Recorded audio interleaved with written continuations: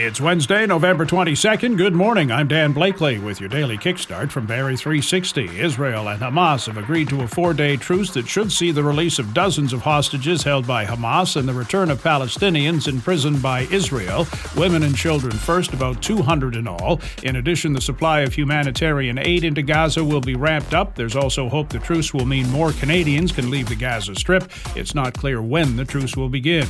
So what, if anything, does yesterday's decline in the inflation rate to 3.1% mean for mortgage renewals? James Laird at ratehub.ca doesn't think it'll make much of a difference. That we'll need to see what happens next month and the month after in terms of the downward trend. For now, renewing at a higher mortgage rate is likely, and what you lock into will still be a crapshoot, he says. If you believe inflation will continue to decline, Laird says a shorter-term loan might work well. If you believe inflation and interest rates are going to remain high, then a longer-term loan at a fixed rate might be the option for you. Federal NDP leader Jagmeet Singh says the housing incentives introduced by the federal government yesterday do not meet the urgency of what Canadians are going through. Does not meet their needs, he says. Most of the money that's been promised is delayed. Among other things, the fall economic statement served up $15 billion for loan funding to build more than 30,000 homes across Canada, but not until 2025. General and Marine Hospital in Collingwood is launching a pilot project booking system in its emergency room for coughs, cold symptoms, and minor injuries.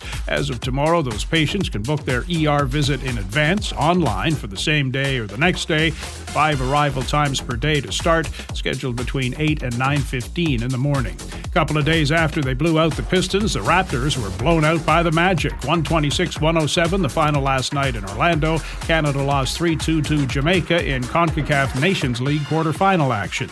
Periods of rain ending this morning. Could be showers or drizzle the rest of the day. Temperature steady near 4. That's your kickstart for November 22nd. We're back again tomorrow. Until then, remember, sometimes there's nothing to be said, nothing to be done. You just have to let time do what time does.